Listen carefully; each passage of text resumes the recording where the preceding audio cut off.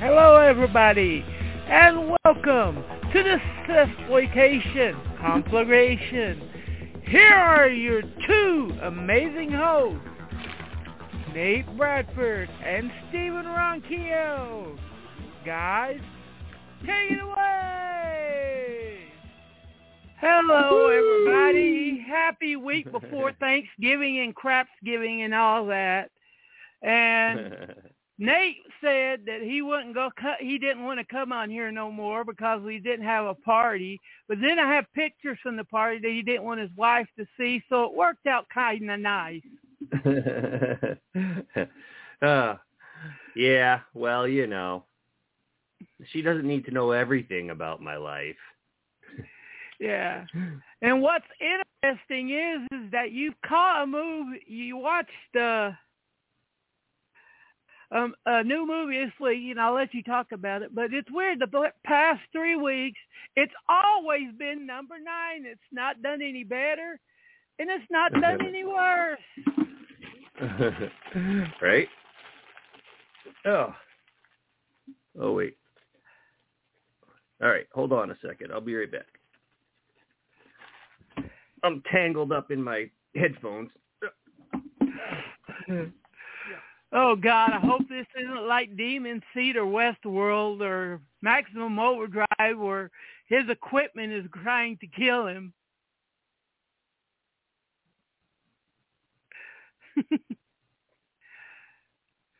Oh, my God, his equipment did kill him. Oh, God. Why couldn't you wait until after the show?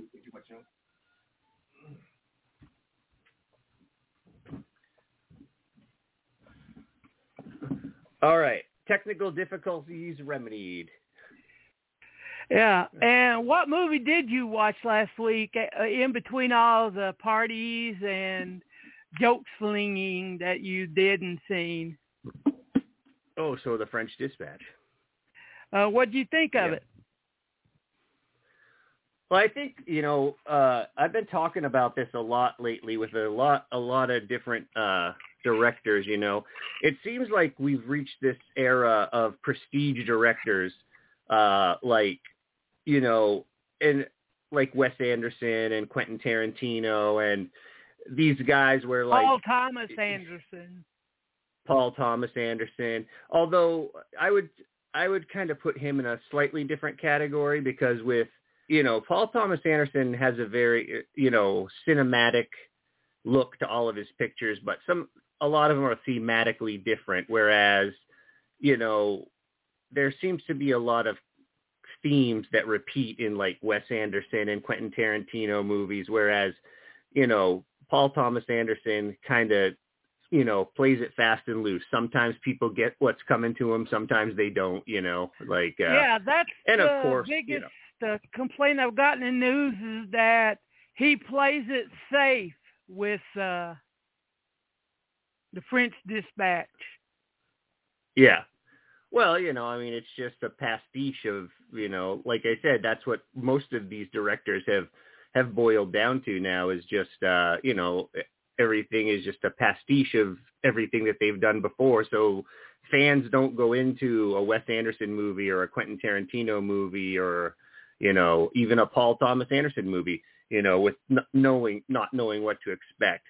But like on the other side of that coin, another, you know, two filmmakers that, you know, the Coen brothers, like now they're all over the map when it comes to genre. You know, sometimes they do a comedy, sometimes they do a Western, sometimes they do a comedy Western, sometimes they do a gangster movie, but they're another one that has like a visual style, you know, that you can definitely recognize right away when you're watching one of their movies. But the story, you know, the genres are just all over the map. So whether you like the new Coen brothers movie or not depends on whether you're interested in the material, you know. Like, oh, did you see what Criterion is putting out in February? Probably Miller's not. Crossing. Well, yeah. Doesn't surprise me. I'm surprised there aren't more Coen brothers movies on Criterion. Well, Fox owns Raising Arizona and Disney owns Fox. Right. And Yeah. they've got Barton Fink out. Yeah, I have that. That's my favorite Coen Brothers movie. So. Yeah. Yeah. How did he do with? Usually he films his movies like an anthology movie.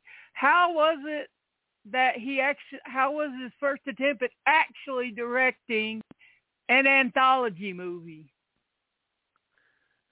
Well, I mean, like I said, there were very few surprises. There are very few surprises in movies nowadays. Like when when you're familiar with a director, and all anthology movies nowadays seem to be influenced by Pulp Fiction. Obviously, that was the indie darling that set off this whole idea of time shifting and anthology stories, and linking characters from one story to the other, whether it be, a direct link from two stories that are taking place at the same time, or as we've discussed before with Tarantino, like, having characters, related to each other throughout centuries based on the, names in his movies.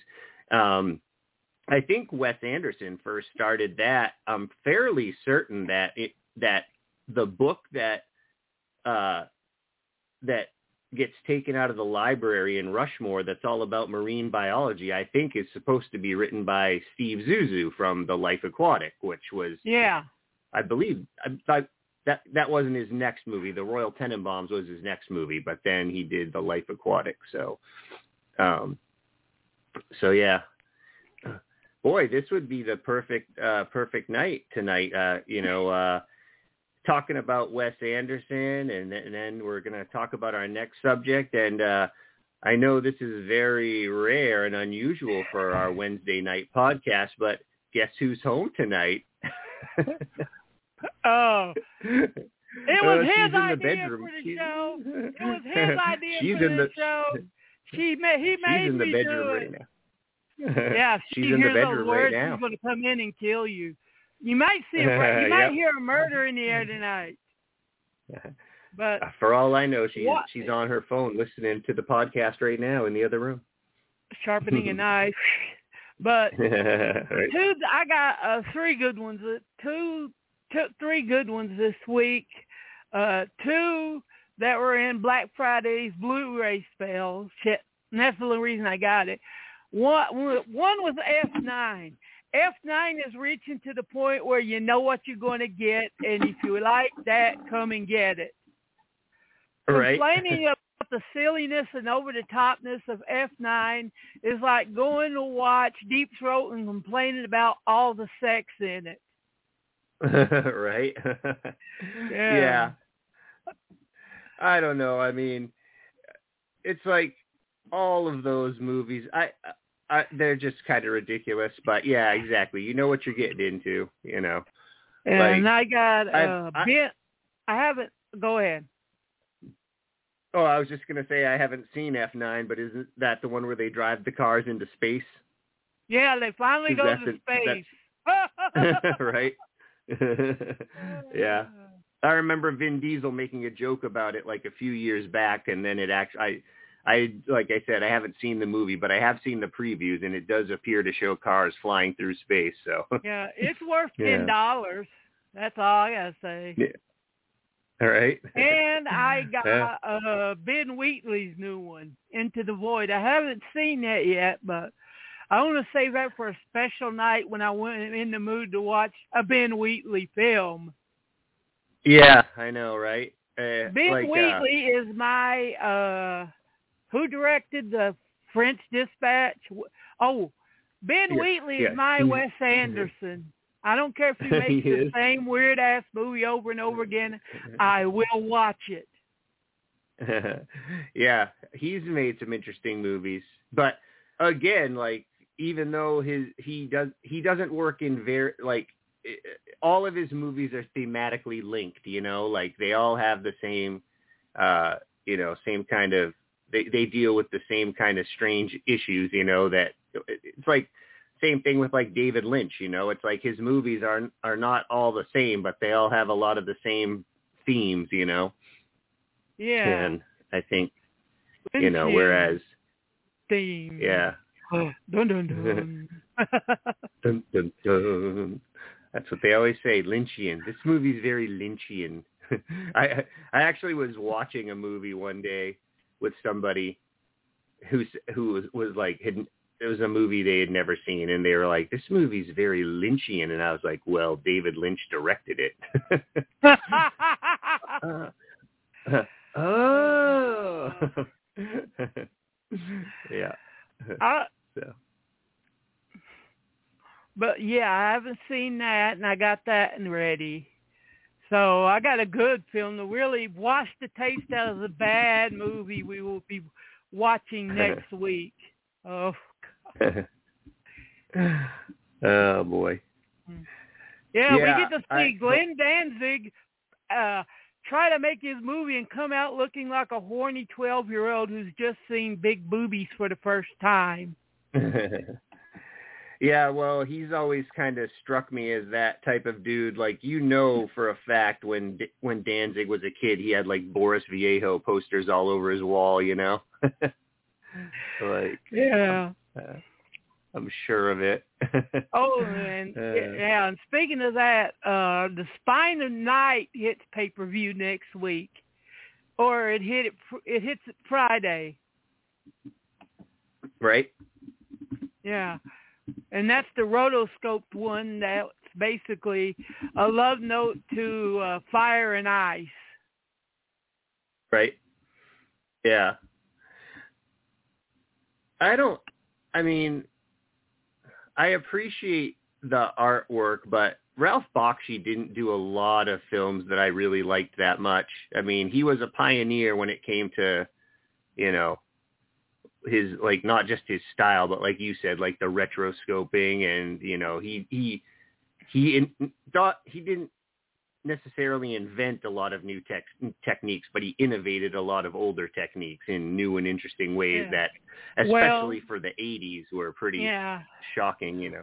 Well, let's bring it up that I think it was this month or last month, Fritz the Cat and 9 Lives of Fritz the Cat came out, and no one gave a shit.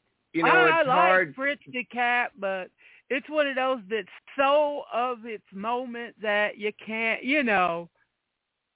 Yeah. Right. Yeah, it's it's hard to weigh whether or not, whether or not it's you have to decide whether it's a Ralph Bakshi movie or R. Crumb movie, and I think that's where the division comes, where it doesn't really find an audience because, Bakshi altered the story enough from the actual Fritz the Cat comics that the Crumb fans didn't like it, but then people who weren't Crumb fans just found it weird and off-putting that, talking cat who has sex and, Yeah. So. Well, back then they were taking what you used to get through a podcast and lighting them up in the movie theaters and watching movies while doing it. So, of course, Fritz the Cat is going to be a beautiful, amazing work of art when you're stoned. Right? Yeah. Yep. But, I guess... Yeah, so some of what you missed out on last week before we get to the main topic, what did you think of the Medved Brothers books? 50 Worst Films and Golden Turkey Awards and Son of the Golden Turkey Awards. Yeah, well, for the most part, like, the funny thing is, and, I'll talk about this a little bit more when we get into the main topic, but the funny thing is, like, anytime I find a book that talks about obscure movies or cult films or any stuff like that, it always just compels me to go and watch the movies. You can't really do anything to talk me out of wanting to watch a really terrible movie, So a lot of those books, along with like Psychotronic and Phantom of the Videoscope, those books and magazines, you know, really just led me towards like bad and bizarre movies, you know. So, I mean, anything's a great resource. Those books, you know, the fact that that there's more than one of them, it's like the one thing that I miss about Psychotronic is, you know, at least like they eventually put out the 2 Psychotronic books. So even if you didn't have all the magazines, you still had all the reviews, you know. So, you know, Weldon's I a like good guy, but 9/11 broke him. Yeah. I don't know. I'm still friends with him, but I don't know. Yeah, he's me way too. more focused. He's way more focused on the music. store now. That's for sure. Yeah, on the music. And what did you think of It Came from Hollywood, the Dan Aykroyd produced first movie about bad movies? Yeah. I mean, I don't know if like Dan Aykroyd, like I don't know if he's like really an authority on, you know.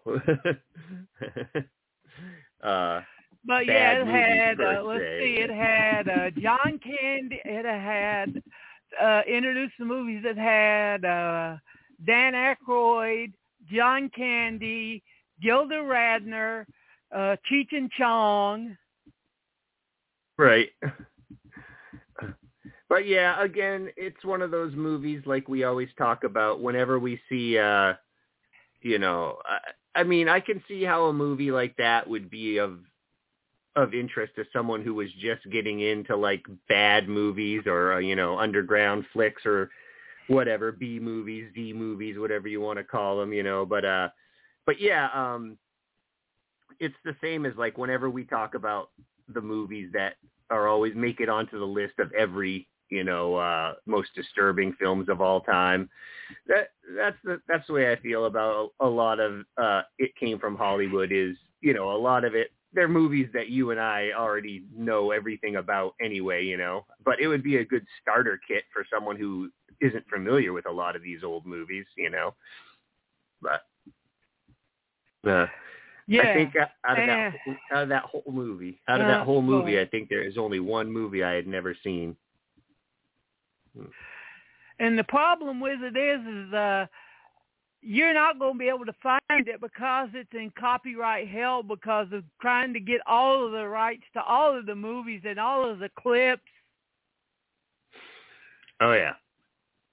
Yeah, you know, that's the sad thing about, you know, when the way contracts were designed, you know, a lot of future mediums weren't really, you know, they weren't expected, you know, like most television was invented to, you know, was designed to be shown on television, and then, you know, movies were designed to be shown in movie theaters, and that was that. The whole second run market didn't really happen initially. And remember, obviously, when television first started to pick up steam, movie theaters were terrified that they were going to lose all their patrons because everyone was just going to stay home and watch TV, which obviously didn't happen. I mean, it's more of a thing now when with so many options for how to watch stuff, you don't, you know, now is when movie theaters should be afraid, because if I can pay the same amount to watch it from the comfort of my own home for a brand new movie, I sometimes will, you know, like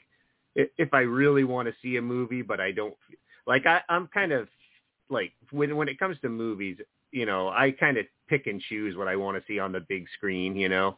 Like, if I know it's going to be visually stunning, I'll go see it on the big screen. If I know it's just going to be a fun movie, but I don't really care, you know, about seeing it on the big screen, I'll just watch it at home.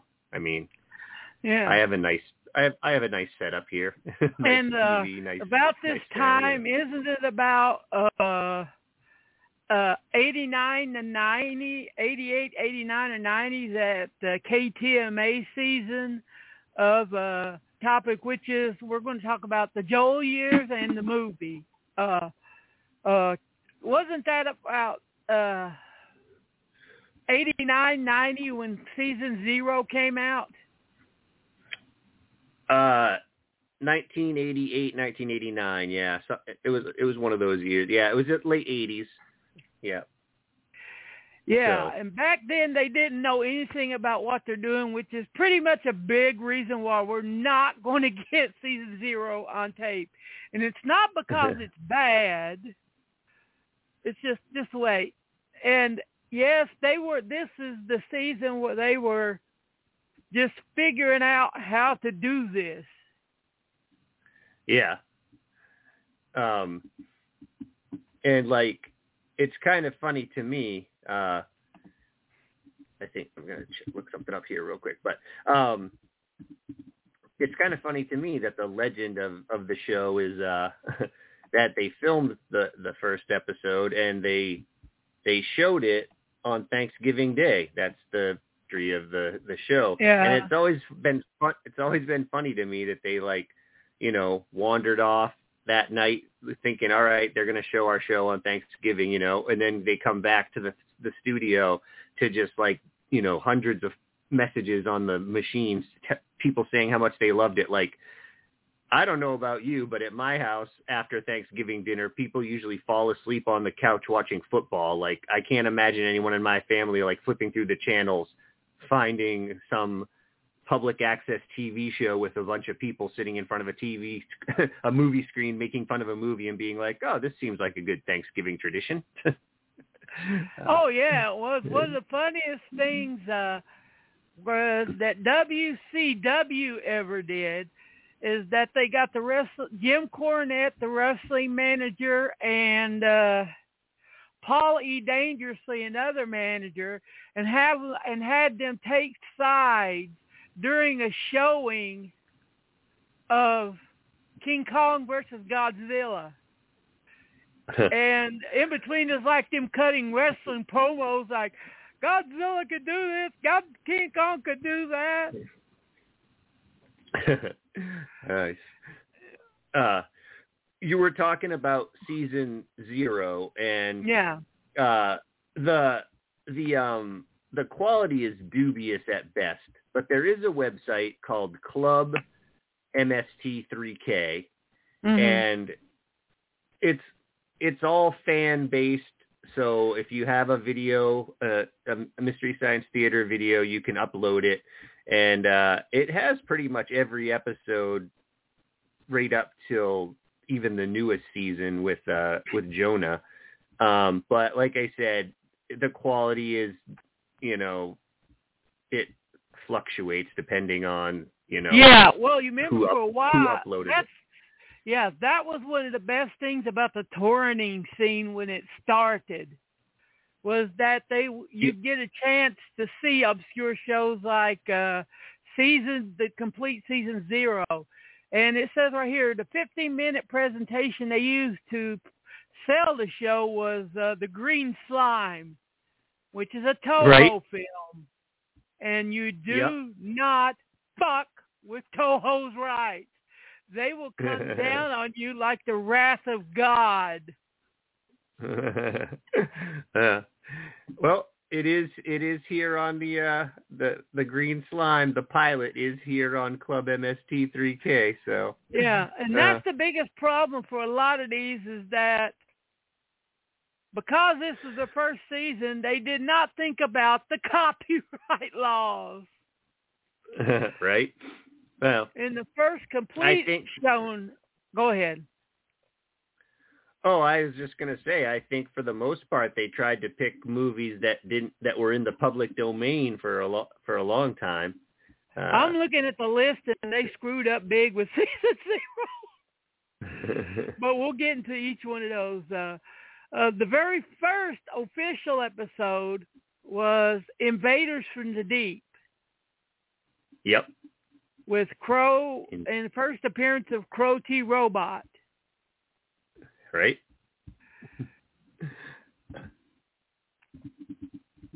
I can't, and I don't know if I ever saw that. That's the one thing about a lot of these movies. I never saw them unless I saw them on Mystery Science Theater. Like, I don't think I'd ever watched Invaders from the Deep before I saw it on Mystery Science Theater. And the the next episode is Revenge of the Mysterions from Mars, which is another Toho. This is either Toho or Toei, but it was called the Mysterians. Yeah. Before they changed the title. Yeah. Right. So I wonder if, maybe they don't have the copyright on that anymore. Maybe the Revenge of the maybe they had to change the name so they could maintain the copyright or something. I don't understand fully how. They never had the copyright on any of them. No, I mean the Mysterions. Like, I wonder if they just shortened the name to that because the actual film company lost the rights to the other title, so they. Well, that was the U.S. dubs title. Right.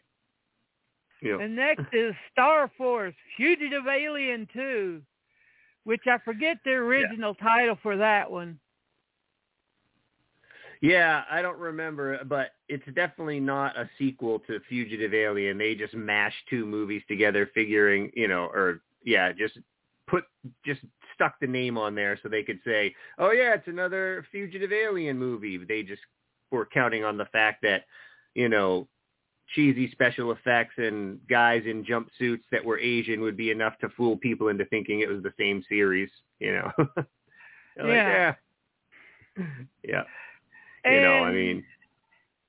Here is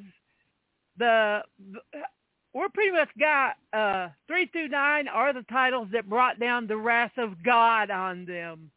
And that is that is Gamera versus Baragon. Gamera versus Gauss. Gamera versus Ziggan. Gamera versus Gurion in Phase 4. Yeah. I would love to see that Phase 4. Just to see what they do with that crazy motherfucker. Yeah. Oh, yeah. I haven't seen that one on TV. We have a couple of different TV channels here that just show. There's 2 that just show Mystery Science Theater, and one that just shows riff tracks. And so, but I don't think they've ever shown that. They mostly stick to the, more like middle years, No, you don't see a lot of the old Zero, stuff. The only way to get it is on bootleg, because they pretty much had to destroy the masters because of the copyright thing. Right. Yeah. And we have Cosmic Princess at number 10, Humanoid Woman, Fugitive Alien. They showed the sequel before Fugitive Alien. Yep. I know. At least like a little bit later on in the series, they would show like the movie and then its sequel, like 2 episodes in a row, like, and in order, not part 2 first, then part 1 later. No. And we have SST Death Flight, which I don't know what it is. It's probably another one of those plane crash movies that came out after Airport. Yep, for sure. It is. I've seen it. And Mighty Jack, which sounds like a porno movie title. But Mighty Jack is actually another one of those Star Force, like Fugitive Alien type movies. It's another it's like another Asian space flight movie, I think that's the one.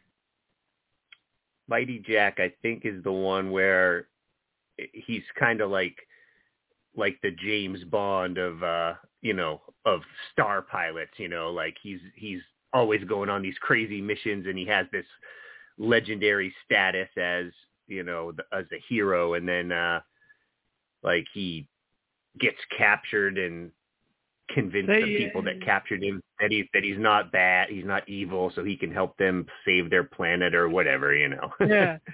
And next is Superdome. What the hell was Superdome? That sounds like a football movie. Superdome. in color. Yeah.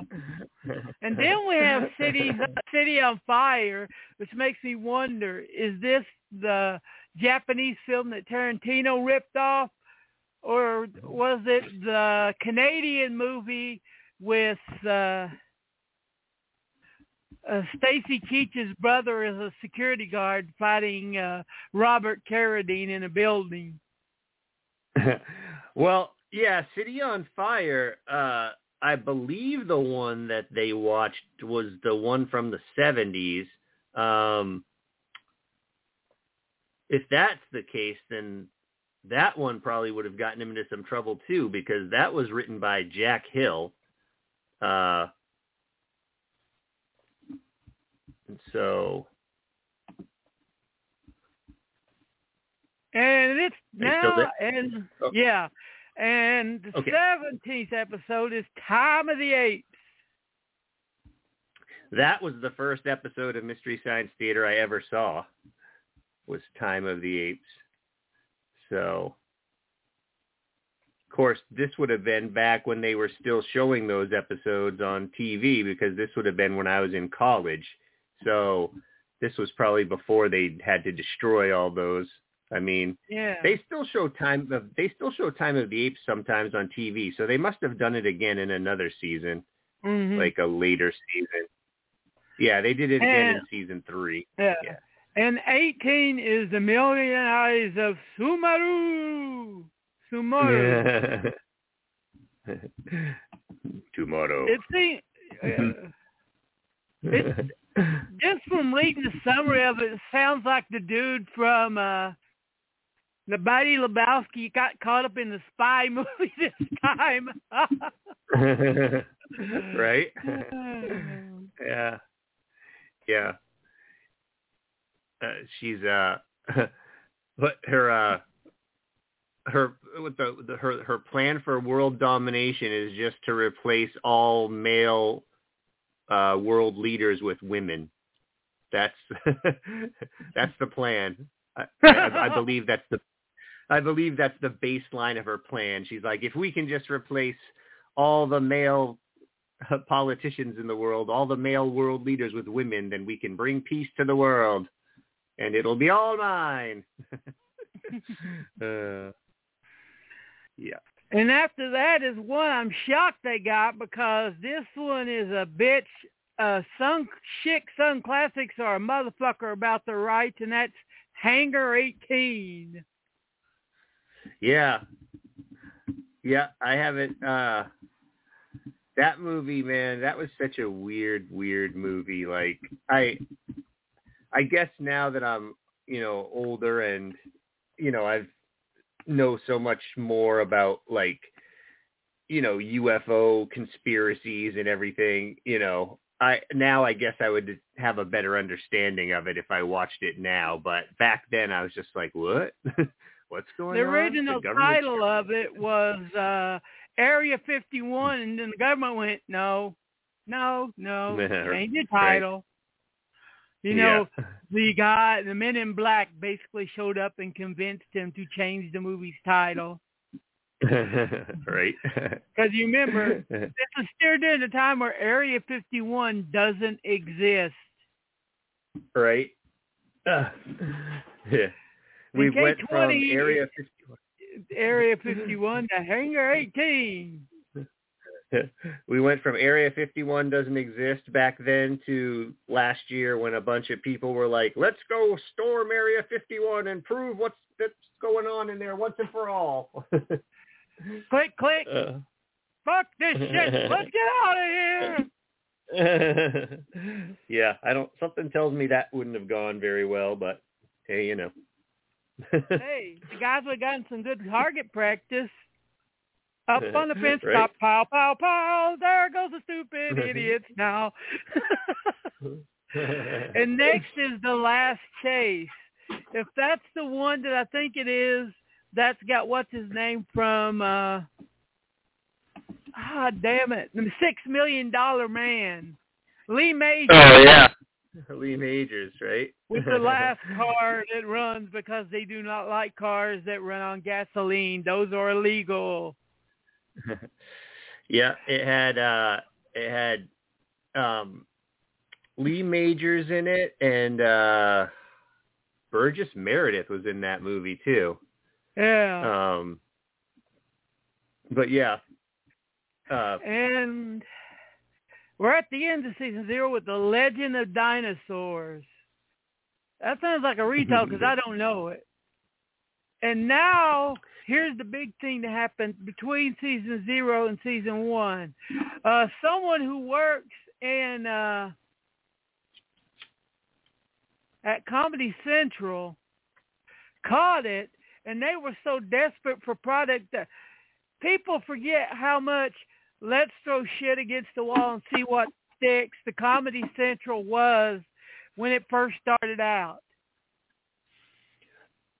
Yeah, that's funny that you say that because, like I mentioned, this Club mst3k website, a lot of times people have uploaded like videos from, actual videotapes that they have left over from when they used to tape the show. And so a lot of times they'll still have the commercials in them from Comedy Central. And yeah, like back then it was like, they do like, they were really trying for stand-up comedy, I think, more than anything. They really wanted to make it like a hub, like a stand-up comedy what they hub. would do is they would have these shows of hosts like the Higgins Boys and Gruber, where they would get to talk for 5 minutes, do a 5-minute skit, and then they would cut the clips of comedians. Yep. Or they used to do a lot of just like, they do like compilation shows where they just take a bunch of comedians' live performances, and instead of showing the whole like half hour, they would just cut out 2 minutes of it and slap it with the 5 minutes from someone else's set and 5 minutes and 3 minutes here and put together like a half-hour show, and they'd be, this is the Comedy Connection or something, welcome to the Comedy Connection. And that Joel and the guys were kind of pissed off because they had in their contract that Comedy Central could not show episodes from season 1 because they thought that they were horrible at it. Yeah, right. But Comedy Central went, okay, we'll sign it. Bullshit. Right. That's what really started the relationship with Comedy Central. The first official episode, which I didn't see till after season 1 really run, and I was starting to watch it then, is The Crawling Eye with the big giant eyeball. Yep. Yeah. That was one of those movies that, I actually remember, Yeah. Yeah, that was one of the, like, before Mystery Science Theater was ever a thing, me and my brothers used to watch, like, the Creature double feature and, Kung Fu Theater and stuff. That's where we saw a lot of those old movies. But, I remember that one being one that we would, and there were a couple other ones. The Attack of the Giant Leeches and the Killer Shrews were other ones that we would make fun of when they came on. And that was before Mystery Science Theater was a thing, but we pretty much Mystery Science Theater those movies. Yeah. And 2 is The Robot versus the Aztec Mummy. And it has them. I don't know why they did this in season 1. I liked it better when they switched over to shorts. But the first season had them do Commando Cody, Rocket Man from Outer Space, and they did like all 12 episodes. Yeah,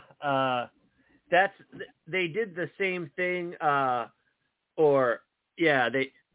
I don't remember if it was them or Riff Tracks, but they did the same thing with the first Batman serial. And that was Riff Tracks. Every once in a while on Saturday, they'll just show the entire thing, like every episode, one right after the other. So you're watching 3 straight hours of Batman shorts from, Yeah. The worst thing is I actually have a box set that has those Batman shorts without the Riff Tracks on it, so it's like I could watch that. I could watch that anytime I wanted to. It is pretty horrible, though. And we have 103, which is part 2 of the Commando Cody serial, and Mad Monster. Are there any monsters that aren't mad? I mean, even Frankenstein's monster gets mad later in the movie. Yeah. Excuse me. And the 104 is another one where basically it has a short and women of the prehistoric planet.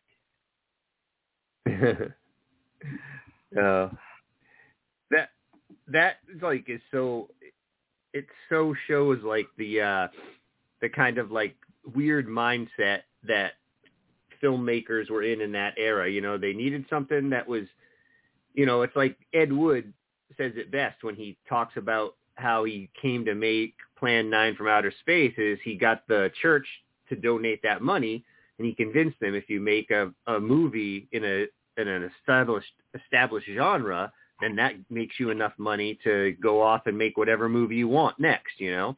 And that actually is good advice. Yep, it is. But I think Women of the Prehistoric Planet kind of shows, you know, the kind of ideas that people had when they were shopping around for money, and they'd just be like, look, I got this idea. You know, it's going to be like, you know, it's going to be like a time travel, outer space, half nudie movie, you know, like just throw in a bunch of different stuff that sells, and we'll see if we can make a movie out of it, you know? And here is The Corpse Vanishes. I think this is the first Bela Lugosi film they have on mst3k. Right. But yeah, they worked their way through through Bela Lugosi for a while. Yeah. Yeah. One of my favorite episodes, 106, The Crawling Hand. That was hilarious. Stand still. Right? I am slowly crawling to kill you. Please don't move. I can't kill you if you move. Now, I've always wondered if that movie inspired the movie The Hand, you know? Wasn't that... Well, didn't Oliver Stone had something... Yeah, Oliver Stone directed The Hand, right? Oliver Stone had, there was The Hand, The Hands of Orlac, and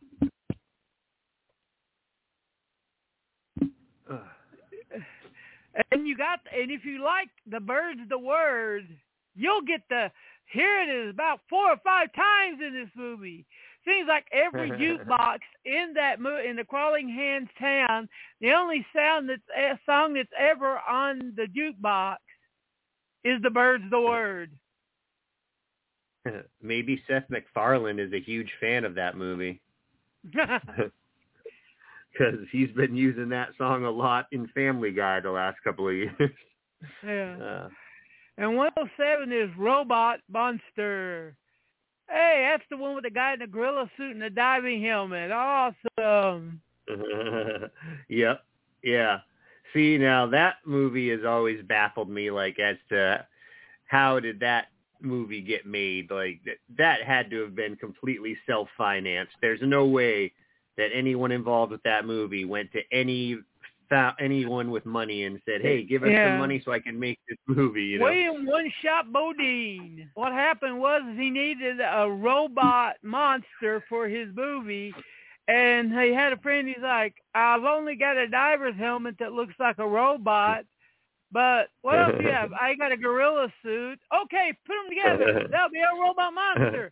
But it's a gorilla suit. Shut up. They won't care. Well, it is a robot monster, so, you know, it's half robot, half monster, I guess.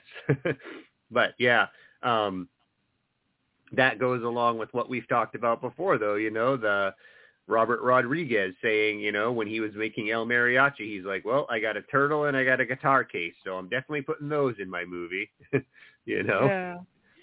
Like this guy was like, well, I got a fish bowl that looks kind of like a diver's helmet that kind of looks like a robot, and a monkey costume. So how about that? Yeah. And here we got 108 to Find People, one of the first movies that if you watch it on mst3k, you're going to think that it's crap.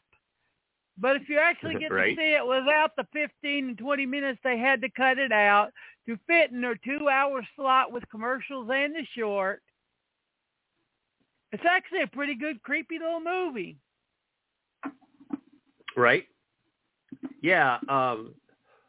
I know that in some instances they had to edit things out of movies because it wasn't, like, I mean, I guess, like I noticed, I can't remember which season they did it, but Squirm, when they did Squirm, they cut out the most famous scene when the hick dude there falls face down in the boat and comes up with all the worms gnawing at his face. Yeah. I had the director on an earlier show with Carl, and he said the truth about that is what pissed him off about mst3k doing Squirm is they didn't pay him for the rights to show the movie. Right. He's like, once I got paid, I was fine with it. Right. Yeah.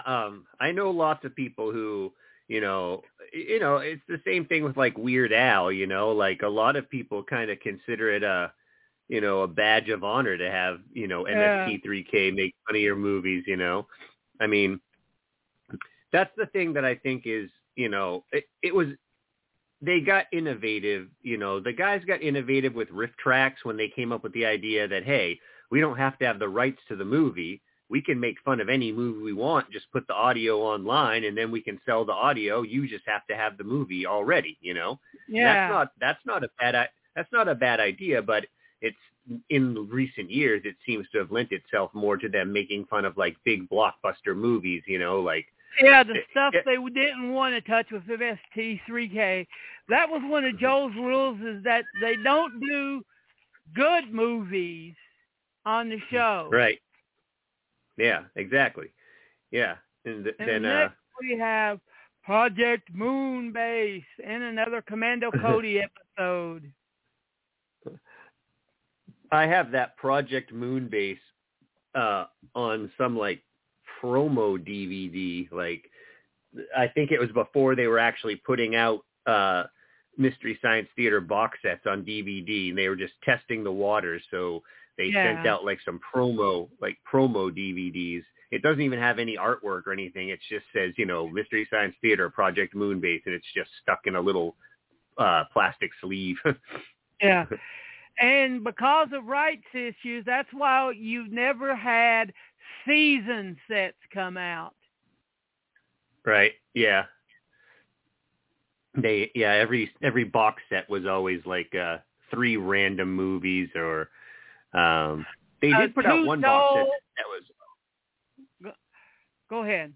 They put out one box set that was all the short films in one box set, but that was the closest they ever came to compiling everything, But usually their box sets are 2 Joel, 2 Mike, and a special set like shorts, bloopers, history. Right. And next is Robot Holocaust. This movie is so bad that you didn't give a damn that they cut it up to make it fit. Right. Well, that's what I was going to say before, though, is I understand why they cut out certain parts of movies to make it fit into the time frame, but whenever they cut out, I understand why they cut out certain parts of movies because they weren't appropriate for television, but I never understood why they cut out parts of movies and then stuck a short at the beginning. Like, like why not just show the entire movie? That was a Comedy Central. Remember, they were still short obsessed. It's like, so we do these shorts, and once we get enough of them, we could start a half hour. Remember, they used to have like Saturday was the 2-hour show. Then on Sunday, they would have the Butchered with a Cuisinart 1-hour show. Yep. Yeah. Personally, my least favorite thing about, and I understand that, Joel came from, his background was in prop comedy, so I understand that he wanted to bring some of that element to the TV show, but the skits, they don't really do much for me that often. I mean, sometimes there's some good ones, invention exchange. Yeah, and that kind of stuff, like the little skits in between when they have to leave the theater for a few minutes and goof around and then go back to the theater. Like, I don't know. Some of those are funny, but a lot of them are just ridiculously pointless, Like, they honed in a little bit more, like, they reined it in a little, like in the Mike years and the Jonah years, where they started making the sketches geared more towards the movie that they were actually watching at the time. Yeah. Joel dabbled in that a little bit, but for the most part, he just writes sketches about whatever he wanted to write about, Yeah. Just whatever. And next is Moon 02. This is the one by the rug. This is, I think, the first. This one's a 90s film, ain't it? Moon 02? I don't think so. I think that's an old 50s movie. Moon 02 okay. was from like the 60s. Yeah. Is that the one where the guy? I'm trying to think. I thought it might have been the guy. There was a movie, I can't remember what it was called now, but it was about like some guys that crash landed on a planet, and they found out that they were on a planet of like of tiny little aliens. And then they finally find a way to get home. Planet and of the Oompa Loompas. One of the aliens decides, no, they're even smaller than that. They're like, the size of like an old G.I. Joe action figure. Not like the 60s ones that were like dolls either, but yeah, they're like tiny. But yeah. One of the astronauts decides he doesn't want to go back to Earth because he's like a god with these tiny little people to control, but his friend won't let him stay. And here's Untamed Youth. Two hitchhiking sisters are sentenced to 30 days in a cotton farm ran by the corrupt country county government. I'm sorry, but the opening to Untamed Youth, where it has Jerry Lee Lewis in the back of a pickup truck doing 80 down the road while he's playing the fucking title song of the movie, that's just badass. Well, Jerry Lee Lewis was known for his energetic antics when he played piano. So, they were just like, how can we make this even more exciting? He's already going to jump around and freak out. Hey, let's put him on a vehicle. Yeah. That's one of the better credit sequences I've seen because it doesn't stop the movie because it's during the fucking movie, All right. And the last episode of season 1 is, even if it's cut version and then riffing on it, the black scary little fucking movie. Seeing those scorpions just tear mother fathers apart.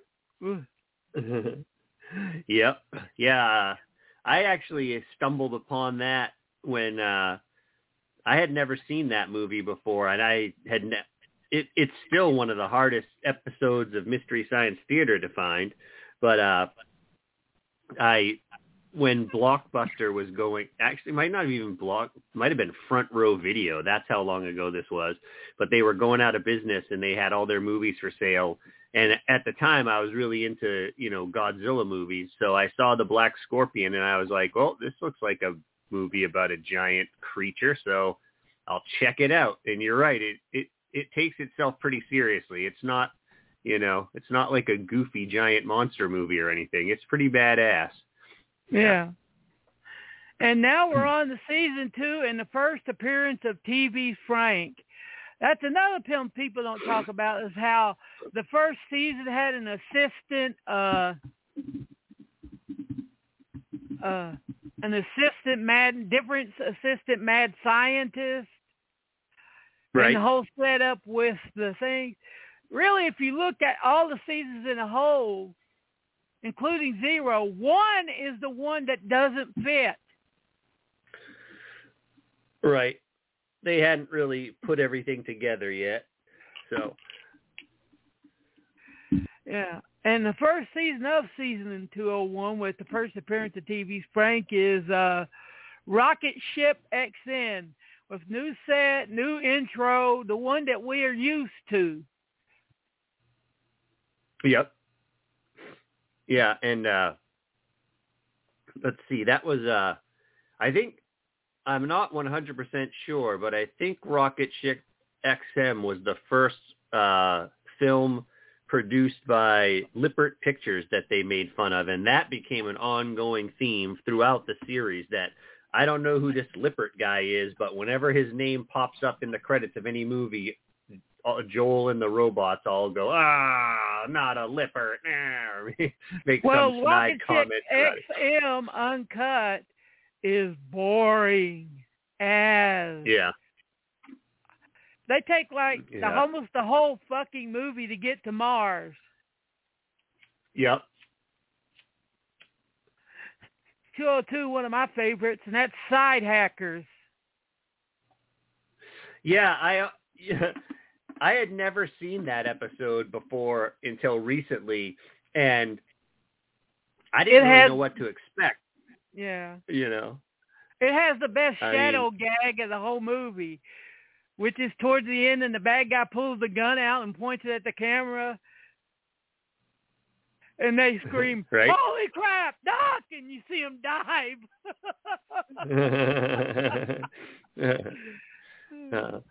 But yeah, I had not seen that movie ever before, and I hadn't seen the Mystery Science Theater episode until the last couple of years, and I didn't know what to expect. I just saw the title, Side Hackers, and of course, in the parlance of our times, hacking has to do with computers, but I was like, well, they do enough sci-fi and 80s movies on here that it could easily be like a 80s computer hacker movie. No, Side Hackers is a motorcycle racing movie, guys. And apparently almost the side everybody hacker gets killed at the end of the movie. Right?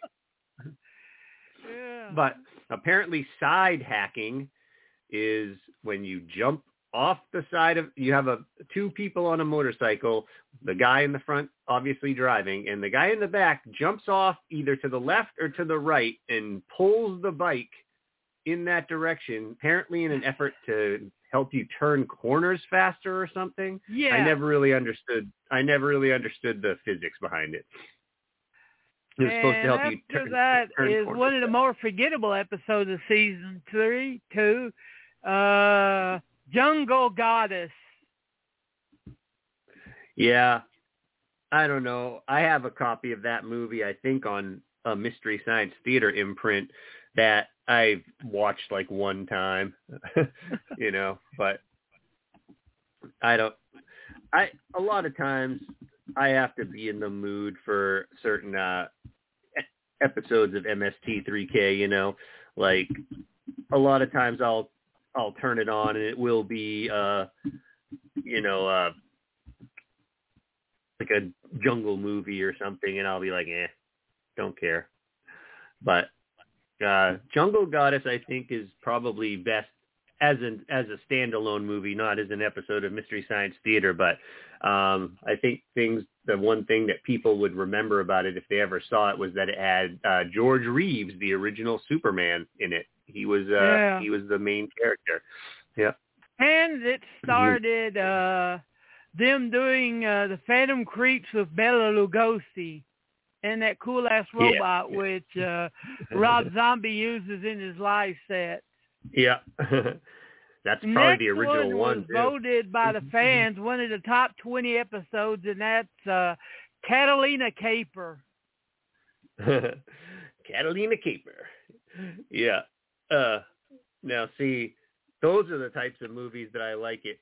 I love it when they make fun of 70s like crime flicks, that's always, I always like that the best. Like, and Catalina Caper actually is, even if they weren't making fun of it, you'd still have to wonder like what drugs these people were on when they made this movie. If you were just watching this alone, like no Mystery Science Theater, you'd be like, what the fuck were these people on when they made this movie? I mean, yeah. It like the plot is so convoluted for people that are just trying to get their hands on, some money, and there's a beach party with Little Richard at it. Like, it was a rip off of what AIP doing with the beach movies. Oh yeah. Even I have the Mystery Science Theater version of this on DVD somewhere too, and even the artwork for the poster, the original poster artwork is definitely like they're going for that same like AIP look. Any of those movies that were coming out around that time that were anything that took place on a jungle island, like all those movies that have that same like basic artwork on the front, same lettering, same style, Yeah. And next is one of my favorite movies to watch without them riffing, and that's Rocket Attack USA. Right? I have it on the Something Weird Atomic War DVD they put out. It comes with Rocket Attack USA and what is the second one on there? Damn it. Oh, Red Alert, I think. But yeah. Yeah, Red Alert. Yep. Yeah, Rocket Attack USA. It has it has such a basic plot to it. I mean, a spy goes to Russia or I guess the then Soviet Union, to steal some plans. Mm-hmm. I mean, it has a pretty basic plot to it, but it is a really well done movie.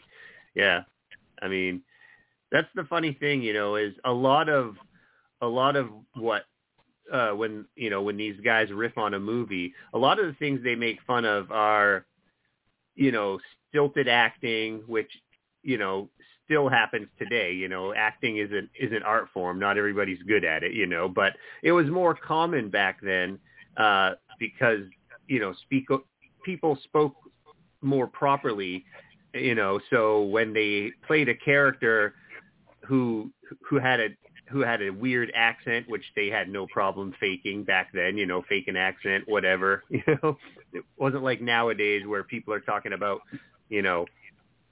whitewashing the live action version of Ghost in the Shell or something like that, I mean. Yeah. But they had Nate played by a black comedian. That's diversity. Actually might work for my act. And me, I'm being played by a half Mexican tonight, and not a white person like most people think.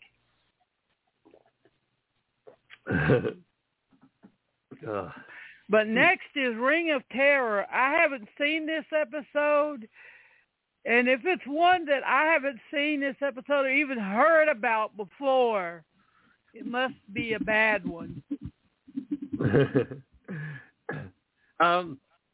Yeah, I think it was. How does Ring of Terror go? A seemingly fearless that's college kid must steal a ring to dead men to join a fraternity. Yeah, I was gonna say that's the one. It's a frat boy. He has to steal a dead man's ring. Yep, and hilarity ensues. Why don't they call it Dead Man's Ring? That sounds like a lot catchier title than The Ring of Terror. Right. Yeah. But one thing that I think is funny about that is it's one of the first movies, I mean, historically, that I can think of. Obviously I've seen thousands of movies in my life and not necessarily in chronological order, but this is one of the first movies I can think of that probably chronologically in film history was one of the first movies that had like 30-something actors playing, high school and college students, Yeah. Like, these people are obviously not in college. Next film is Wild Rebels. There's your people in your 20s and 30s acting like they're teens. Right? Yeah. I don't know. I always liked that movie, though. Like, Mystery Science Theater or not, like, that movie is just like... Yeah, they had good taste in biker movies. It's weird.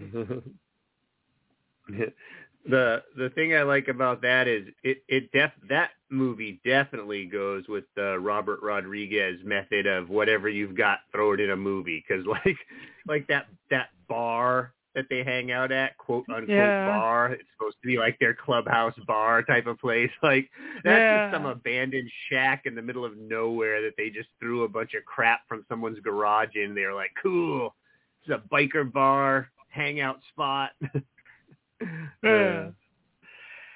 And next is Lost Continent, another one of the, you won't believe how many they were.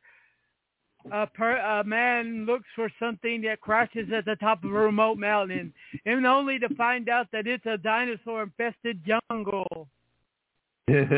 Right? I've seen like 50 or 60 movies of that exact plot line itself.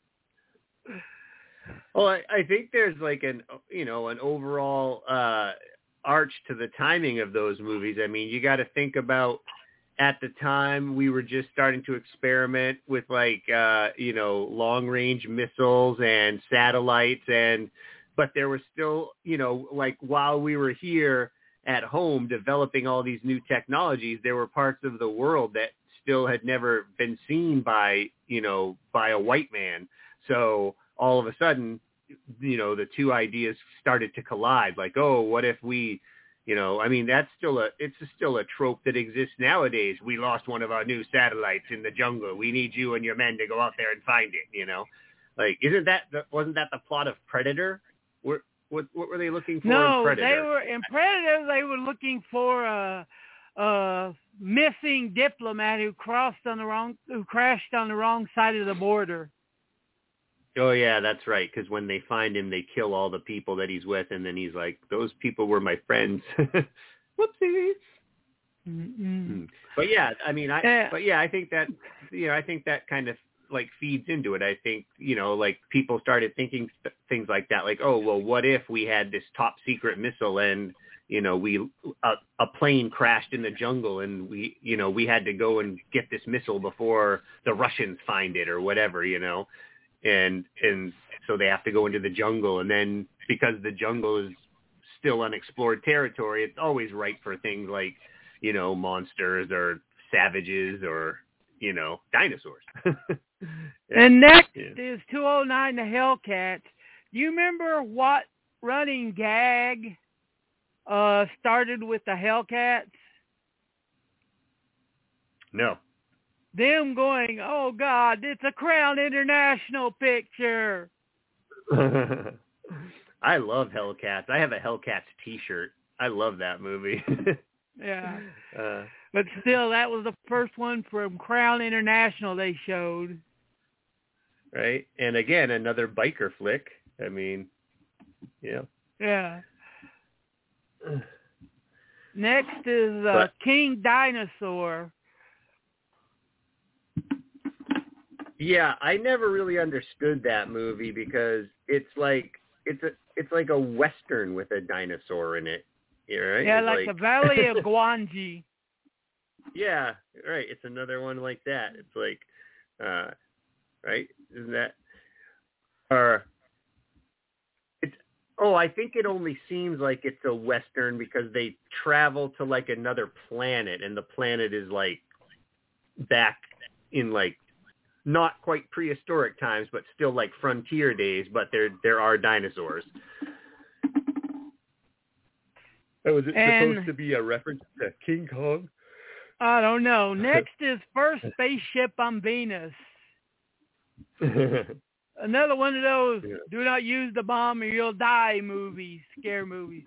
And then we're going to close out the season with, this is really the first 2 episodes I can, without blinking, tell you that these 2 are part of the reasons you will never get full season sets. And that's Godzilla versus Megalon and Godzilla versus the Sea Monster. Yeah, that's too bad because Godzilla versus Megalon is my favorite Godzilla movie. I like Godzilla versus King Kong a lot too, but Godzilla versus Megalon is my favorite of all the Godzilla movies. It has Jet Jaguar, which is always one of my favorite things. Anybody who's never seen it, even if you can't find the Mystery Science Theater version, you should just watch the movie. It's definitely the, you know, when the studio started leaning more towards, like, you know, kiddie fare, they were trying to get kids more interested in Godzilla, and you know, Jet the addition Jaguar of was the same suit as Ultraman, just used in a different movie. Yeah. And now we're on season 3, and they did Gamera again. That's the second, but 301 and 303 is 2 of the fans' favorite episodes. Cave Dweller, the sequel to Ator Defying Eagle, and Pod People. Pod People in color. No. That one just seems to be one of the ones that they just love. You always hear that when talk about the best episodes, that's Pod People. Yeah. Now, was that version of the Pod People, was that also based on the same novel as Invasion of the Body Snatchers? Was that like No. That was it was basically an E.T. ripoff if E.T. had a body count behind him. Right? Yeah, I was just thinking of because the movie John Carpenter's The Thing is a remake of The Thing from Another Planet. So they're based on the same source material, you know. Yeah. The Thing is not, John Carpenter's The Thing is definitely not a remake of Thing from Another Planet, that's for sure. You know. Oh, and here's some weird. We got 2 remakes and Stranded in the Space. Astronaut lands up on a bad version of Earth and tries to return home. Stranded in Space. Yeah, the 2 remakes are Gamera versus Battlegon and Time of the Apes. Yep. And again, I said, like, Time of the Apes was the first episode that I ever saw, and anyone who hasn't seen it, you should know it is definitely just a straight-up rip-off of Planet of the Apes. Pretty much. I mean... Yeah. A woman and 2 children take refuge in cryogenic capsules, only to wake up as fugitives in a world populated by anthropomorphic apes. Yep. The only difference is what? They meet another human, and he takes him back to his house to feed him and clean him up and stuff, and he has a little like pet ape that's like a pet monkey that helps him around the house, but because it's the ape times, he can talk and everything, so that always seemed like a very bizarre little relationship to me, like, and here is, even the movie sucks, is about beatniks drag racing. Daddy-O is just a great title for the movie, Daddy-O. Right. And here's 2 more that I know is the reason why we won't get season sets. Gamera versus Gauss and The Amazing Colossal Man. Oh, yeah. I mean, I don't know how much more money the studios are wringing out of those old Gamera movies, but the Amazing Colossal Man, they still pump out different versions of that on DVD and Blu-ray. Yeah. I don't know if Gamera movies have made it to Blu-ray yet. I don't know if there's that much interest. Yeah, Arrow has 2 sets: the early films and the modern ones. Right. Yeah, I used to have a DVD box set of the earlier films, but yeah, I don't know whatever became of that. Like I said, Gamera doesn't interest me as much as some of the other gigantic monster stuff, you know. Yeah. Like it was interesting at first, but again, it starts to lean towards kids too much, and then it's just kind of ridiculous. Well, I like the Amazing Colossal Man because that's the one where he takes the needle, a gigantic fucking needle, trying to sneak and stab him in the ass, and just impales this guy with it like a dart. Bird Eye Gordon. I wonder why. Oh yeah, Bird Eye Gordon. Always good. He directed one of the other movies that we were just talking about too. I mean, he directed a lot of the movies that they made fun of on mst3k, but and here's Fugitive Alien. Yeah, Fugitive Alien. What another you gonna remake. wonder? Yeah. But yeah, those are ones like the Fugitive Alien and the other ones. There was another one we were talking about, like those Asian space movies. I'm not sure if they're Japanese. Most likely, considering a lot of the studios that produced those movies were Japanese-based, Japan-based. But yeah, those space movies that were just kind of like essentially trying to capitalize off the success of Star Wars or those types of movies. I don't think Star Wars was necessarily around yet, but those movies that were using like the miniature effects and, you know, always like crews traveling through space, maybe more based off of Star Trek, I guess. But yeah, those ones don't really do much for me. I don't know. And here we go with, well, there's It Conquered the World, which is the one with a giant carrot monster that has no feet and it has Lee Van Cleef in it. Yeah. Yeah. I remember seeing that movie for the first time again on like one of those, you know, late night horror movie shows when I was growing up as a kid. And I remember seeing that and just being like, what the fuck? That's the monster? Yeah. I mean, I guess if you saw it in real life, it could be terrifying. I mean, it's like definitely like nothing you've ever seen before. Yeah. But, you know, giant carrot and monster. Next, we got 2 more. That's another reason. Season 3 would be shit if they put out as a season set, because we got 312, Gamera versus Gordion, and Mighty Jack, which is taken from the Ultraman Q series. But they have one of the greatest by Bert Eiergarten, which is Earth versus the Spider. Earth versus the Spider, yes. Yeah, he did make some good movies in his career, but he was like, you know, he was just one of those guys who was like, you know, just pump out movie after movie after movie, you know. And yeah, give me the check and I'll make your damn movie.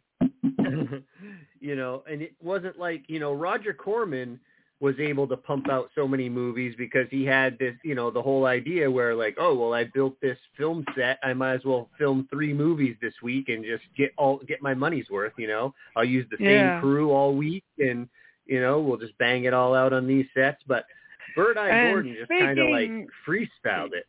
Yeah. And speaking of, we have one of the weirdest Roger Corman films ever made, Teenage Caveman. Where you watch like 2/3 of it and you're like, why are we watching this people fighting in the cave, man? What the fuck? This is a post-nuke movie. Time of the Caveman, Part 2.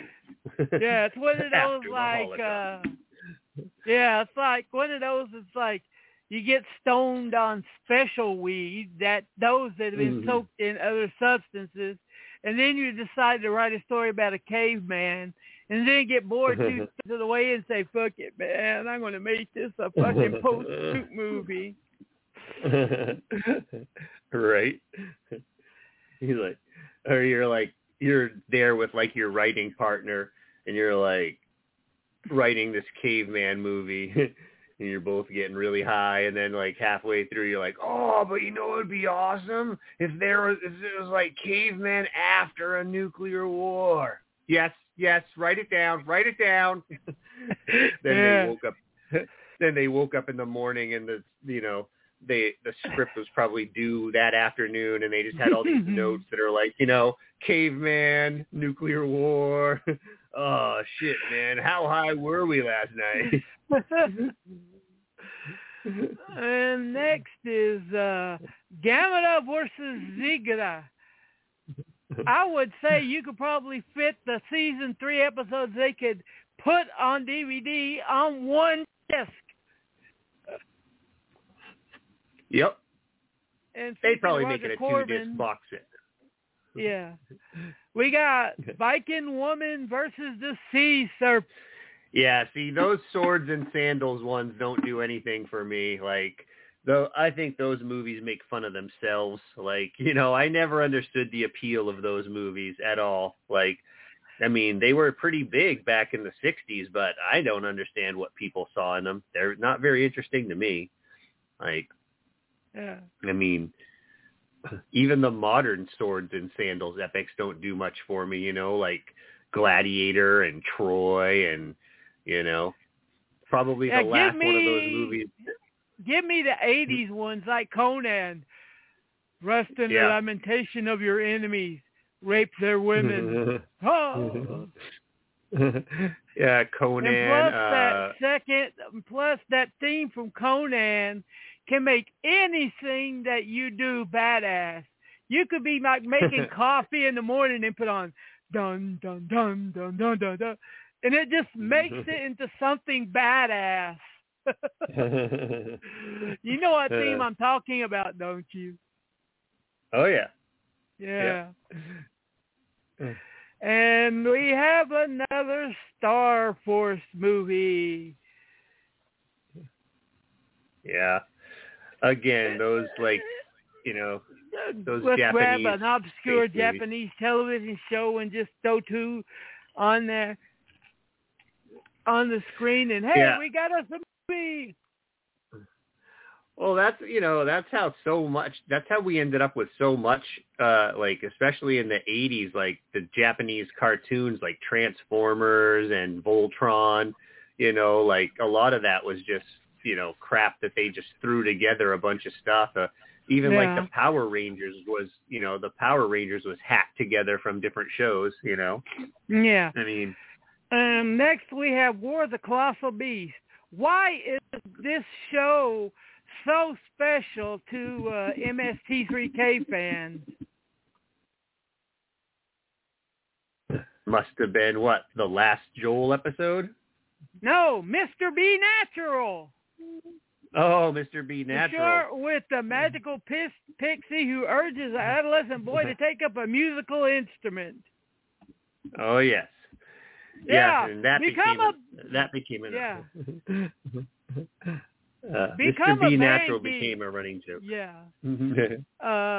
Become a band geek, and the kids will think you're cool after they beat the crap out of you for being a band geek. And plus, this is a sequel to The Amazing Colossal Man. Right. At least they had watched The Amazing Colossal Man before they watched War of the Colossal Beast. Yeah. The Unearthly, a surgeon performs medical experiments on his patients at a remote sanitarium. Yes.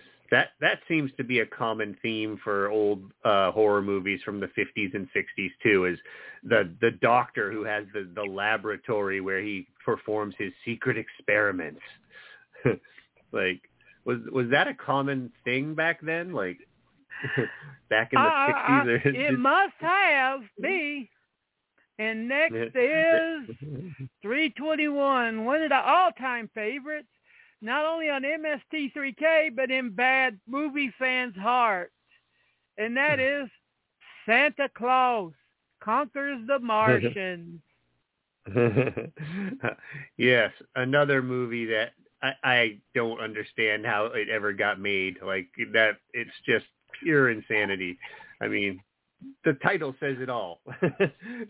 You know, you wouldn't even have to read the synopsis if you were walking in the video store and saw it and you were like, huh, I wonder what happens in this movie. No, you don't even have to movie. Nope. Yeah, and plus the end song is just so goddamn catchy. Hooray for Santa Claus!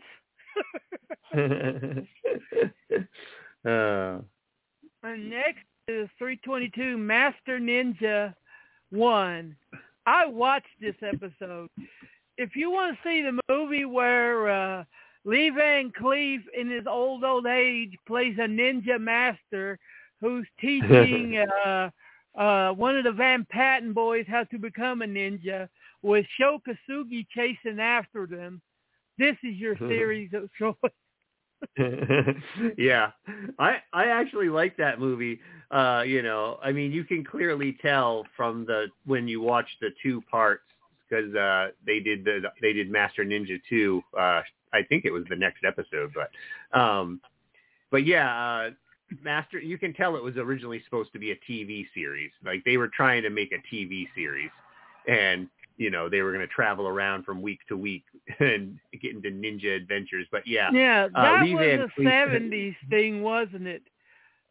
Where you would have like the heroes travel around in a van across the USA and getting into trouble every week. Yep, they always got into trouble, and one of them, the young guy always met a girl, and you know. Always the same. And they always had a pet in the Master Ninja movies. They had a hamster that they drove around in. They had a cage in the truck with them with their hamster in it.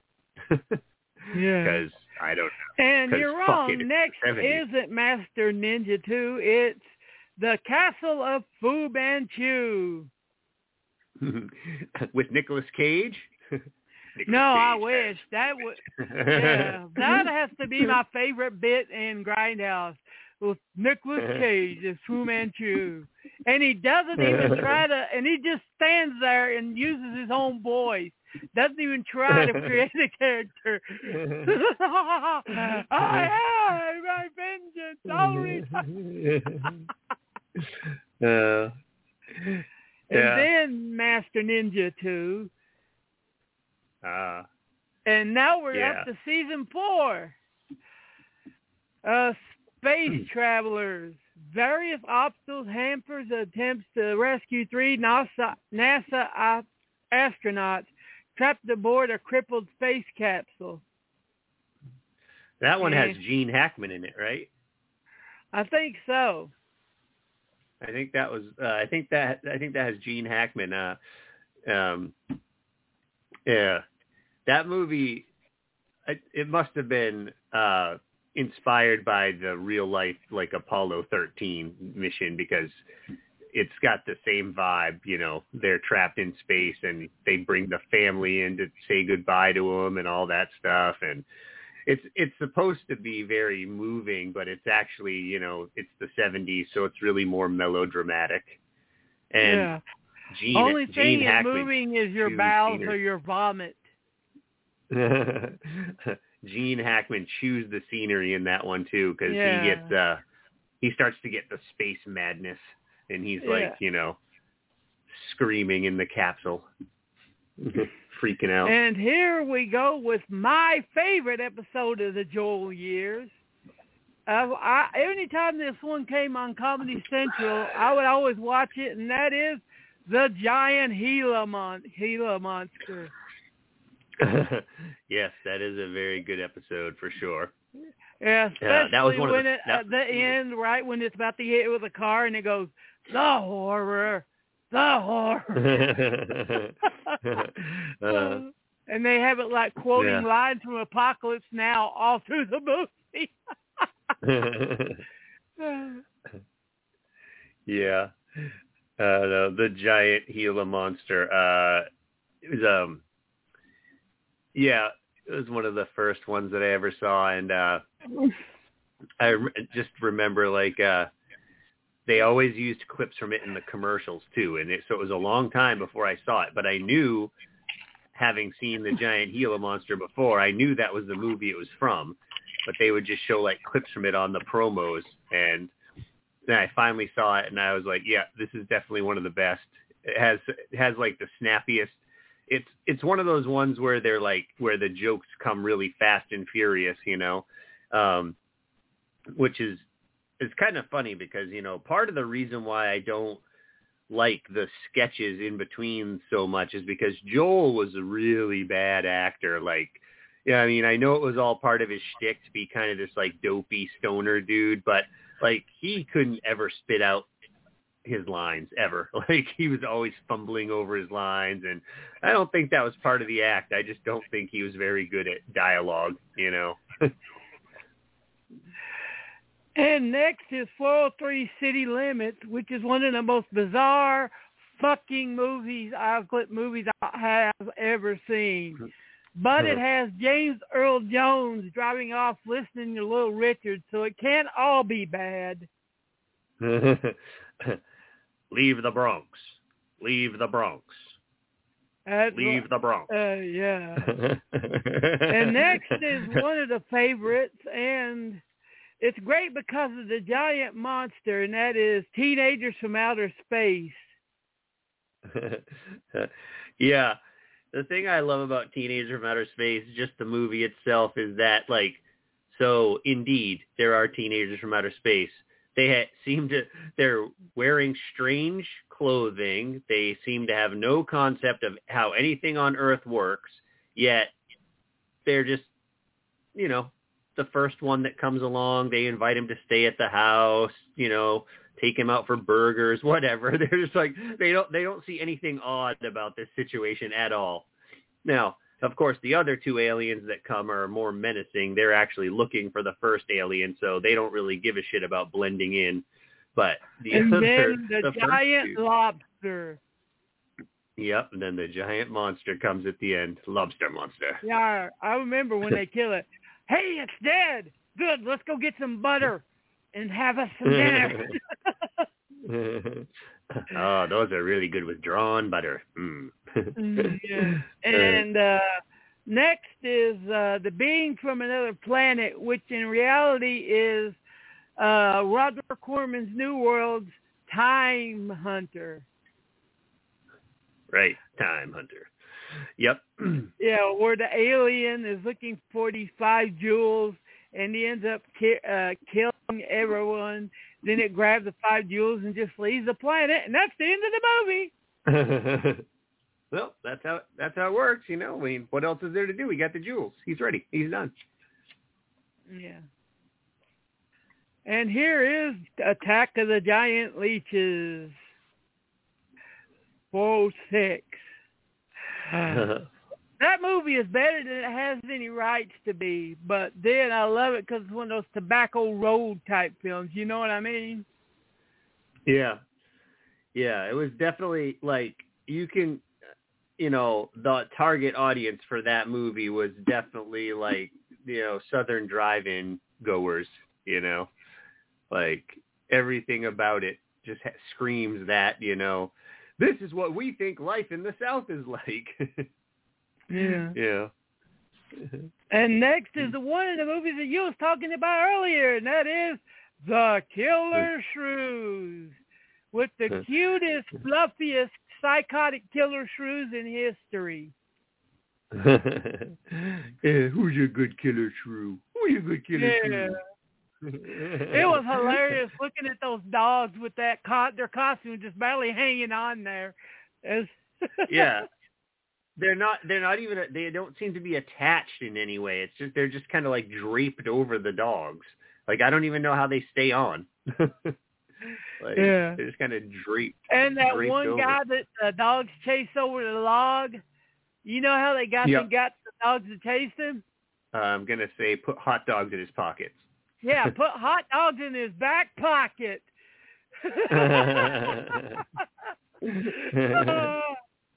After the scene was closed, he's like, help, they're trying to bite my asshole.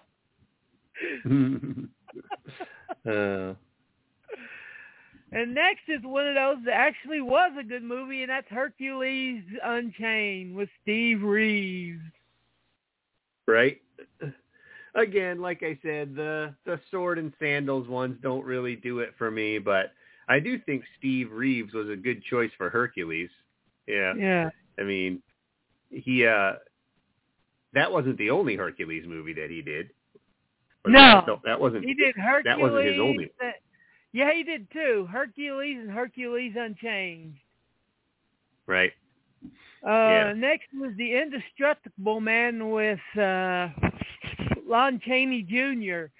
A convict dies in an electric chair and is brought back to life by mad scientists. And he sets to get out on those who squealed on him.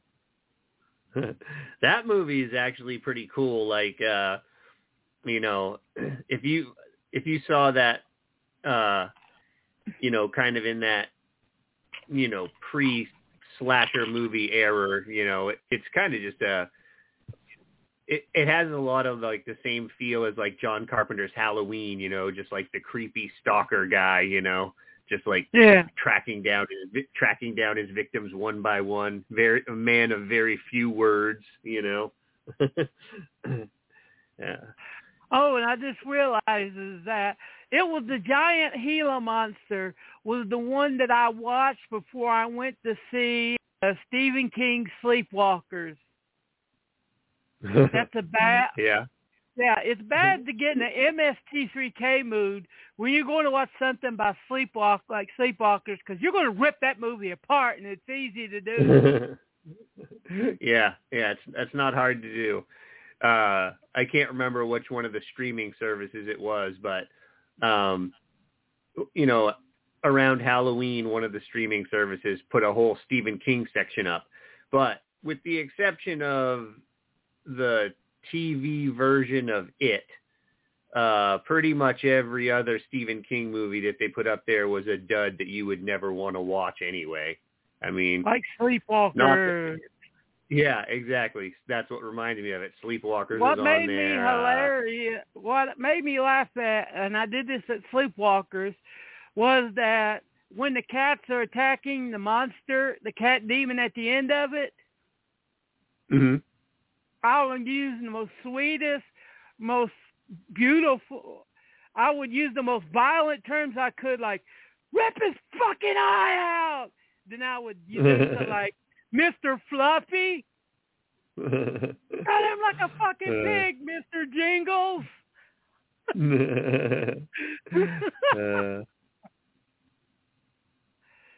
But next is Reg Park and Hercules versus the Moon Men. Hercules versus the Moon Men. Yeah, it's a bunch of guys that run around town and moon everybody. Yeah. Well, I don't know. In the time of Hercules, that might not have been as frowned upon. You know, if all the rumors are to be believed, you know. I mean, I don't know. I wasn't there, but. And this one is actually a good movie. Burt I. Gordon's The Magic Sword. Yeah, that seems like the only thing I can think of when I see The Magic Sword is Joe Dante's Matinee, and you know the kids are anxiously awaiting the new scary movie to come to town, and when their mom sends them to the movies the weekend before the scary movie's coming, and the only movie that's playing is the wacky shopping cart or something like that. Like, not that the magic sword is like goofy like that, but it seems like the type of movie that they would have played like only on like Saturday matinees, just so you could send the kids out of the house for a couple hours, go watch a movie. Yeah. And next is Reg Park again with Hercules and the Captive Women. I didn't watch those. Those were boring. The Hercules ones. I mean, they're good as is, but you could just tell they were stretching to get jokes for it. Yeah. Well, it's like really in those types of movies, like you can make fun of like, the goofy dialogue but most of the jokes seem to come during the fight scenes where they're just goofing on like how, cheesy and ridiculous the fight scenes are, or how cheap the sets are or something, and yeah, you can only do that for so many movies before it's like, okay, well, you got to find a new angle or find a new series to make fun of, That's the thing. Like, they did so many Gamera movies and it's like pretty much the same jokes every time because every Gamera movie is pretty much the same, Yeah. It's like just and like every Godzilla movie. Manhunt in Outer Space, edited together episodes of the 50s TV shows Rocky Jones Space Ranger. Yep. That one's got all the classics. Yeah. It's got the heroic space captain, and he's got his annoying child sidekick, and his mad scientist friend, and then his female co-pilot who, is in love with him or whatever. Yeah. It has everything that you need from from that type of movie. Mm-hmm. And next is one of their best episodes, which leads to one of their funnier jokes, and that's Bert I. Gordon's Tormented. You remember it's about halfway into the movie, and he's like, Joel, what, Tom? This is actually a good movie. Shh, they'll change it if you say something. And if you've ever seen Bert I. Gordon's Tormented, it actually is a very damn good movie. Yeah, it's creepy. That's for sure.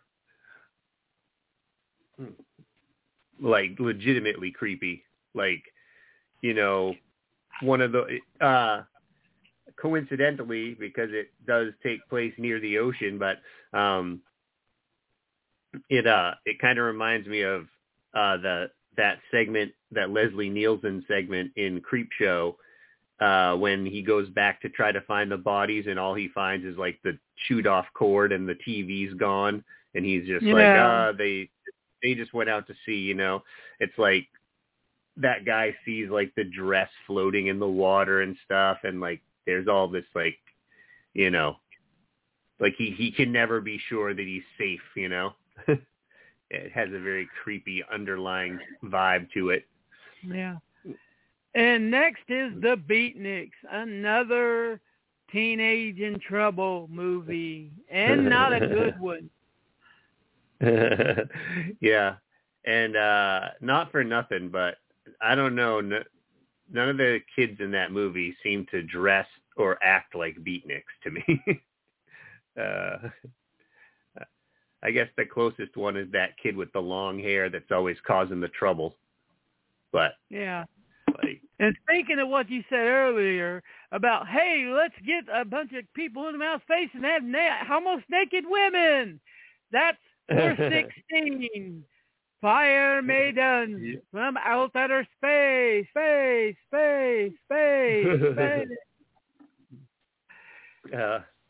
I had a college professor who used to be obsessed with that movie. He loved it. I mean, he was into all kinds of like old like B movies, science fiction movies from the 50s and 60s, but he really liked that movie for some reason. I don't know. I mean, I don't know if it was the fire, the maidens, the outer space. Probably the maidens, but next is Forrest Rocky Jones Space Ranger, edited together. Crash of the Moons. Moving on. Next is Attack of the Eye Creatures. Now, this is one of my absolute favorites. Like, I could watch this one anytime that I see it on. I watch it. It's definitely one of my favorite. It just, like, it ropes me right in from the very beginning because they show the title card and there's a misprint on it. And Joel looks at it and he's like, hey, look, Attack of the Eye Creatures. The title card. The title card has the misprint on it. So, I don't know. I really like that one. It's got some of the best, like, one-off jokes in it. Yeah. And now we're on to 419, The Rebel Set. A coffee house owner wants to knock off the car and gets 3 losers to help him, and he wonders why it goes wrong. Right. Is that the same movie where the one of the kids that's working on, like, he's trying to run away with his girlfriend and get married, so he's planning on stealing all the money from him anyway? Mm-hmm. Like, I think that's the movie. But yeah, the guy who sets up the whole thing, picks like 3 idiots who don't know what they're doing, and then he's like, what did I do wrong? Yeah. But you know, and he didn't put together the Reservoir Dogs on this one. Hey, they all got killed and screwed it up too, so you can't say that. That's true. Number 420 at night, 420, The Human Duplicators. An alien takes over a professor's basement lab and makes android clones. This is another one with a stupid plot, like, I will create clones of everybody, and they will be watching me, you know. Yeah, I do like the look of that movie, though. It's a horrible movie, and once again it leans on the secret laboratory experiments idea I really like the look of that movie. It's got that, like, everything from the equipment in the lab to, like, the furniture and the clothing and everything. It's got that real mod look, you know, like it's got that 60s mod look to it, you know. Yeah. And next is one of my all-time favorite bad movies, where H.G. Lewis bought this unfinished movie and decided to shoot some more scenes for it and edited all this crap together, and what do you get? Monster A Go-Go. We actually wrote about this for the website many years ago. I think we had written an entire article about unfinished films, and this is one of the ones that we talked about. Yeah. Yep. And it does, like, I think we even said in the article, like, be warned, when we say unfinished film, we mean unfinished film. He literally stitched together a bunch of crap that he had, and then when he was out of crap, he was just like, well, here's a movie. Yeah, he just said, I just got a letter, and it said that the guy, it wasn't the guy, and then it just shows the monster walking off, and then dun dun dun. Yeah. Dun dun dun. And next is one of the Nordic fairy tale movies that they caught a lot of shit for, which is The Day the Earth Froze. Why did they catch a lot of shit for it? Because it was actually a good Nordic fairy tale and stuff, you know. Oh, yeah. Right. It's still kind of a cheesy movie, though. It's wild, because this is the only Ed Wood film that mst3k ever did, and that's Bride of the Monster. Bride of the Monster with Tor Johnson. That must have Bela Lugosi in it too. I can't remember. It must. He's Dr. That was the same era. Yeah. Yeah, that was the same era when Ed Wood and Bela Lugosi were working together. So yeah, that with Plan 9 from Outer Space. But Bride of the Monster was a sequel, or was it Bride of the Atom? That's an Ed Wood movie too, right? no. No. Because I thought Bride of the Monster was... Night of the Ghouls was a sequel to Bride of the Monster. Oh, right. Yeah, I knew there was a sequel to it. Yeah. But I couldn't remember what it was. And now we can move on to one of the God episodes of mst3k fandom. Yes. This is the one where, if you want to say the show made a movie, they made this movie. Because before they showed it, did you know about Manos, the Hands of Fate? Yeah, I mean, it has quite a legend behind it. Manos is Spanish for hands, so it's really hands, the Hands of Fate. So the legend goes that the director was made a bet that he could make a very inexpensive movie, better than, apparently, so the legend goes, he had a friend who was a Hollywood director, and he claimed that he could make a better movie for way less money. And the end result was what is possibly one of the worst films ever made. I mean, this episode also starts the running gag that became one of the all-time greatest hits for Mystery Science Theater. Watch out for snakes. Yeah. This was the movie where that was born. Inexplicably, there's a guy walking off into the darkness, and someone off camera, probably in post-production, just says, "Watch out for snakes." And that became a running gag on Mystery Science Theater. They still do it on the new episodes with Jonah. Every once in a while, there'll be a "Watch out for snakes." Yeah. I saw Mystery Science Theater live. A couple of years ago. Yeah. And because it's nearly 10, we'll have to deal with season 5 next week, because in between season 4 and season 5 is when the shit really hit the fan between Trace Ballou and Joel. Right. So what was the nature of their feud? Well, for the movie, Trace Ballou was going to take just for himself the writing credits, the producer's credits, and the directed by credits.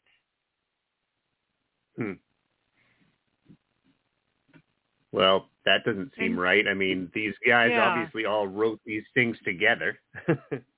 Yeah. You know? Well, he got stars in his eyes. He's seen they were going to make a movie. So next week, we're going to deal with 5. And what's weird is I didn't realize. Did you that Joel only did half of season 5 before he left? No, I wasn't really sure exactly what his last episode was. 5. Yeah, his last episode is Mitchell. Mitchell, yeah. Oh, that's a fun one to talk about too. Yeah. And then we had Mike J. Nelson's episodes. But thank you for listening. We'll get to more next time. But do not forget that he was an uncredited writer. But pretty much Mike Nelson wrote about on every episode of mst3k 1000. Yep. And, his wife was always involved with the show as well. I'm not sure if she did much writing on it, but she always played characters. In fact, when they spoof Mr. B. Natural in a later episode, she plays Mr. B. Natural. So. Yeah. But, yeah. And we have our crapsgiving movie. Like I said, we're going to do Veronica. And I'm going to try to get a surprise set up for it. If not, it will just be me laughing as Nate probably curses me out for making him watch this crap. No, I want to see it. I've been wanting to see it. I've been intrigued ever since I saw the trailer. Yeah. I mean, I'm sure it's going to be horrible, and probably not even the good kind of horrible. Yeah. But and with that, good night. Happy almost Thanksgiving, everybody. And thanks for coming. Thanks for getting back, and congratulations on killing there. Oh, and let's not forget, what's the worst thing you can be as a comedian? Is it not funny? No. What is it? The worst thing that you can be as a comedian is a joke thief. And with that, good night, everybody. Thanks for listening.